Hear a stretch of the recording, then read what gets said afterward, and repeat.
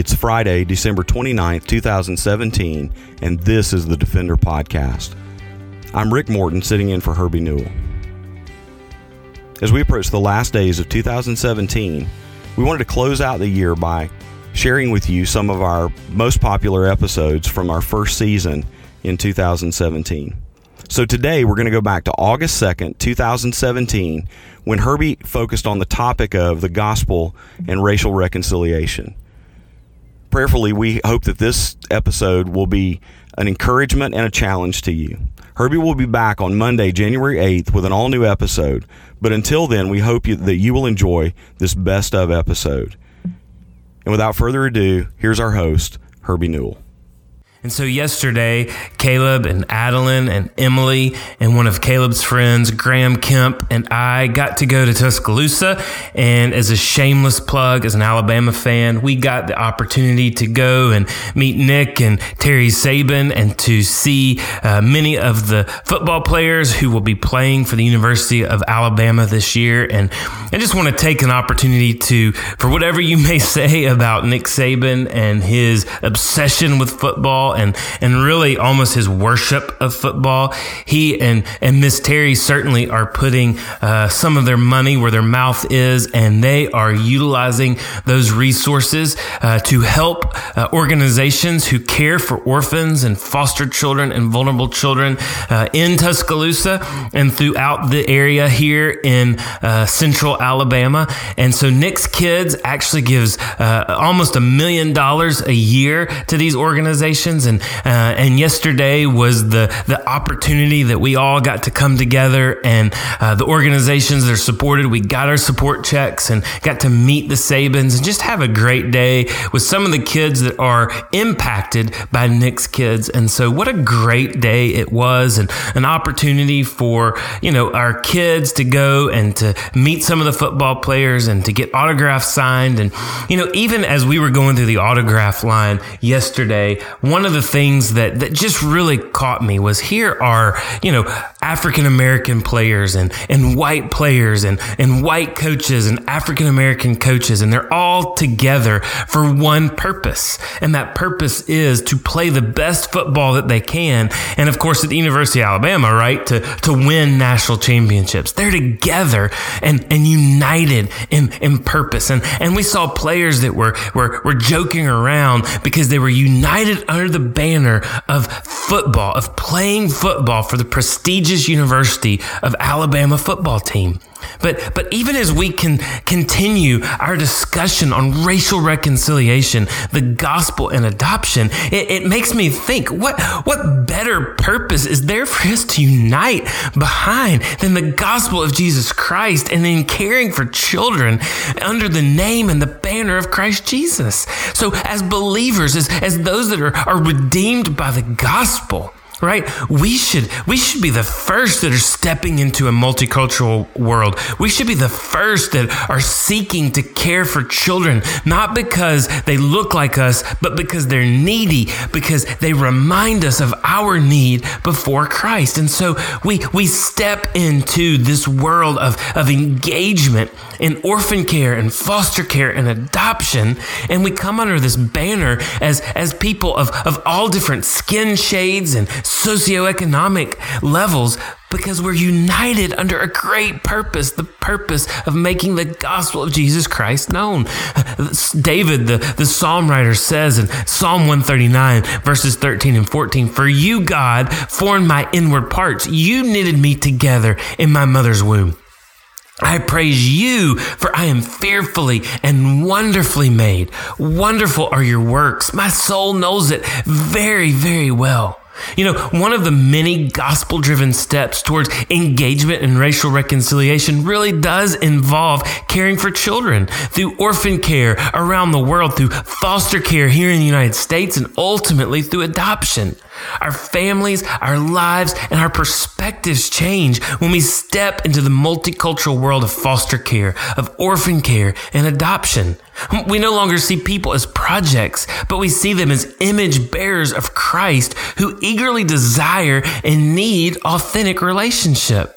When we begin the journey to care for the fatherless, the orphan, and the widow, we enter into a journey into the heart of God for a kingdom of all people that are made up of all socioeconomic levels, all races, all cultures, all nations, and all languages. Cross-cultural adoption and foster care, these families soon learn the complexities and the realities of the sins of racism, bigotry, resentment, and prejudice. These families begin quickly to understand that the kingdom of God is more precious because it is only in our Father's family that the differences in our epidermis are truly celebrated.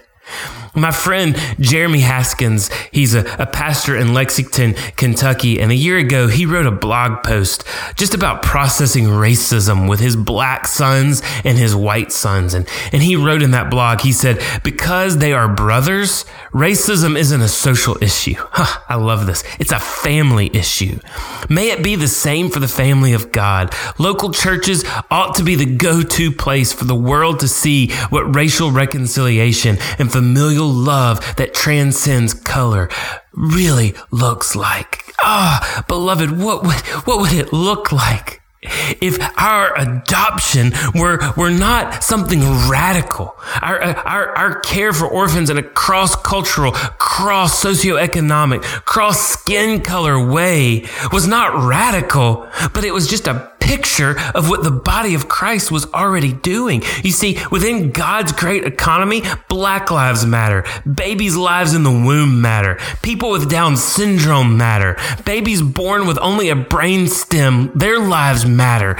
Elderly lives matter. Prostitutes' lives matter. And all lives matter because we are created in the Imago Dei, the very image of God.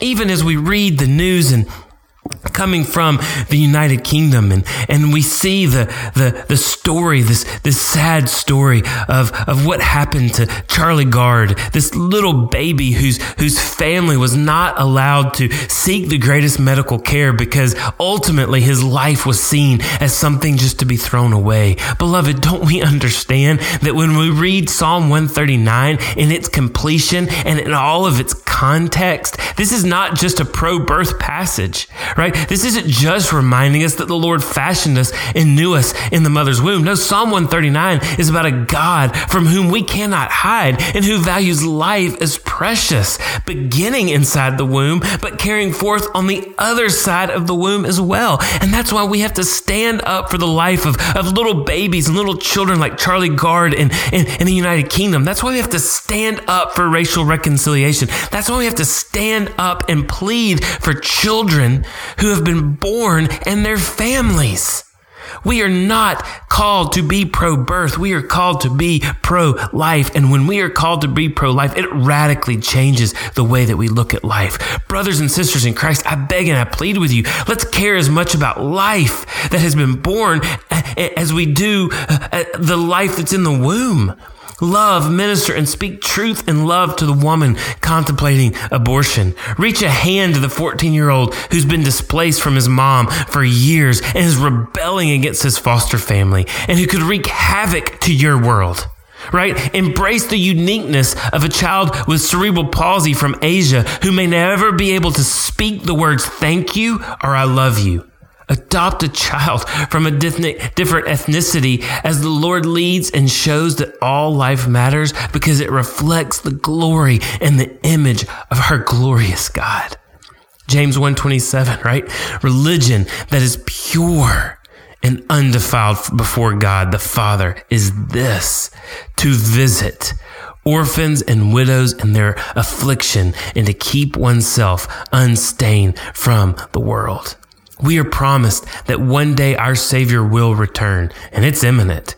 He will come in all regalia and glory and usher in healing for our world, a world that is broken and torn apart by the curse of sin.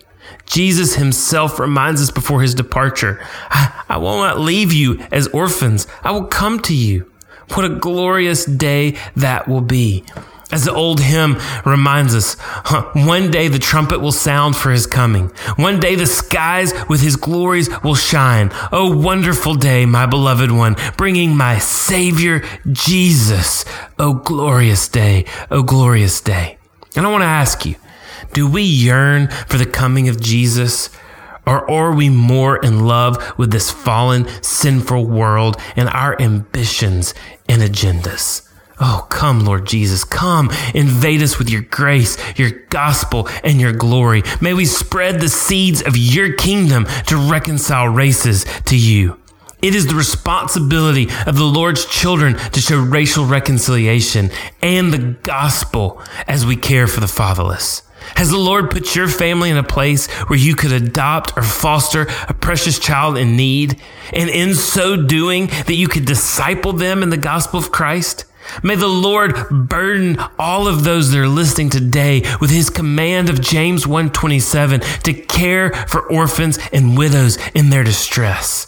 And even as we've talked this week, maybe that's advocacy. Maybe that's going on a trip. Maybe that's going to the other side of the world. Maybe it's not foster care, and maybe it's not adoption, but beloved, we are called to do something for the fatherless. And as we do, we show that we are united together as brothers and sisters of Christ under the banner of the gospel of Jesus Christ. And that's something greater than being united under the banner of a university for a football team, right? But yet, are we as excited about showing racial reconciliation through adoption, through foster care and orphan care, as we are to the September kickoff of college football or NFL football? Oh, where are our priorities? Where is our passion? Revelation 5:9-10 says this. And they sang a new song, saying, "Worthy are you to take the scroll and to open its seals. For you, Jesus, were slain, and by your blood you ransomed a people." Listen to this. "For God, from every tribe and language and people and nation. And you have made them a kingdom and priests to our God, and they shall reign on earth." So, beloved, God is calling us to care for orphans, to care for widows, not just those orphans and not just those children and not just those widows that look like us or live in our neighborhood or live in our zip code. But God is asking us to get out of our comfort zone and to seek out those kids around our community, around our cities, around our state, around our nation, and around our world that need to hear the gospel of Jesus Christ, that need to be reconciled into Him. And in so doing, this watching world looks at Christians and they say, "Why are you loving others that look so much different? Why are you getting outside of your comfort to care for another?" And we say, because we serve a king and we serve a master who didn't see heaven and equality with God as something to be grasped, but he emptied himself in the form of a servant. And while we were far and estranged from God, he died for us, for all of us, for black men, for white men, for Asian men, for Hispanic men, for Middle Eastern men, for Europeans, for Asians, for all people, for every tribe, for every tongue, for every culture, for every ethos. God died for us that by his wounds we would be healed and we would be one family in his glorious kingdom. I want to remind you again that tomorrow, Friday, August the 4th, we will actually be releasing a new Defender Podcast Extra edition. And this is the once or twice a month extra podcast that is hosted by my friend, Dr. Rick Morton. And do join Dr. Rick this Friday as he hosts a discussion on how to advocate for your children who have come into your home through adoption, or for those children who are in your home through the foster care system as they go back to school, how to advocate for them to make sure they're getting the services they need and make sure that they are able to be serviced as well as possible in your school system. Thanks for listening to the Defender Podcast. For more information or to connect with me, please visit herbienewell.com. To partner with Lifeline, visit lifelinechild.org. Follow Lifeline on Twitter, Facebook, or Instagram by searching for Lifeline Child. And for more information about how you can get engaged with Lifeline, you can email us directly at info@lifelinechild.org.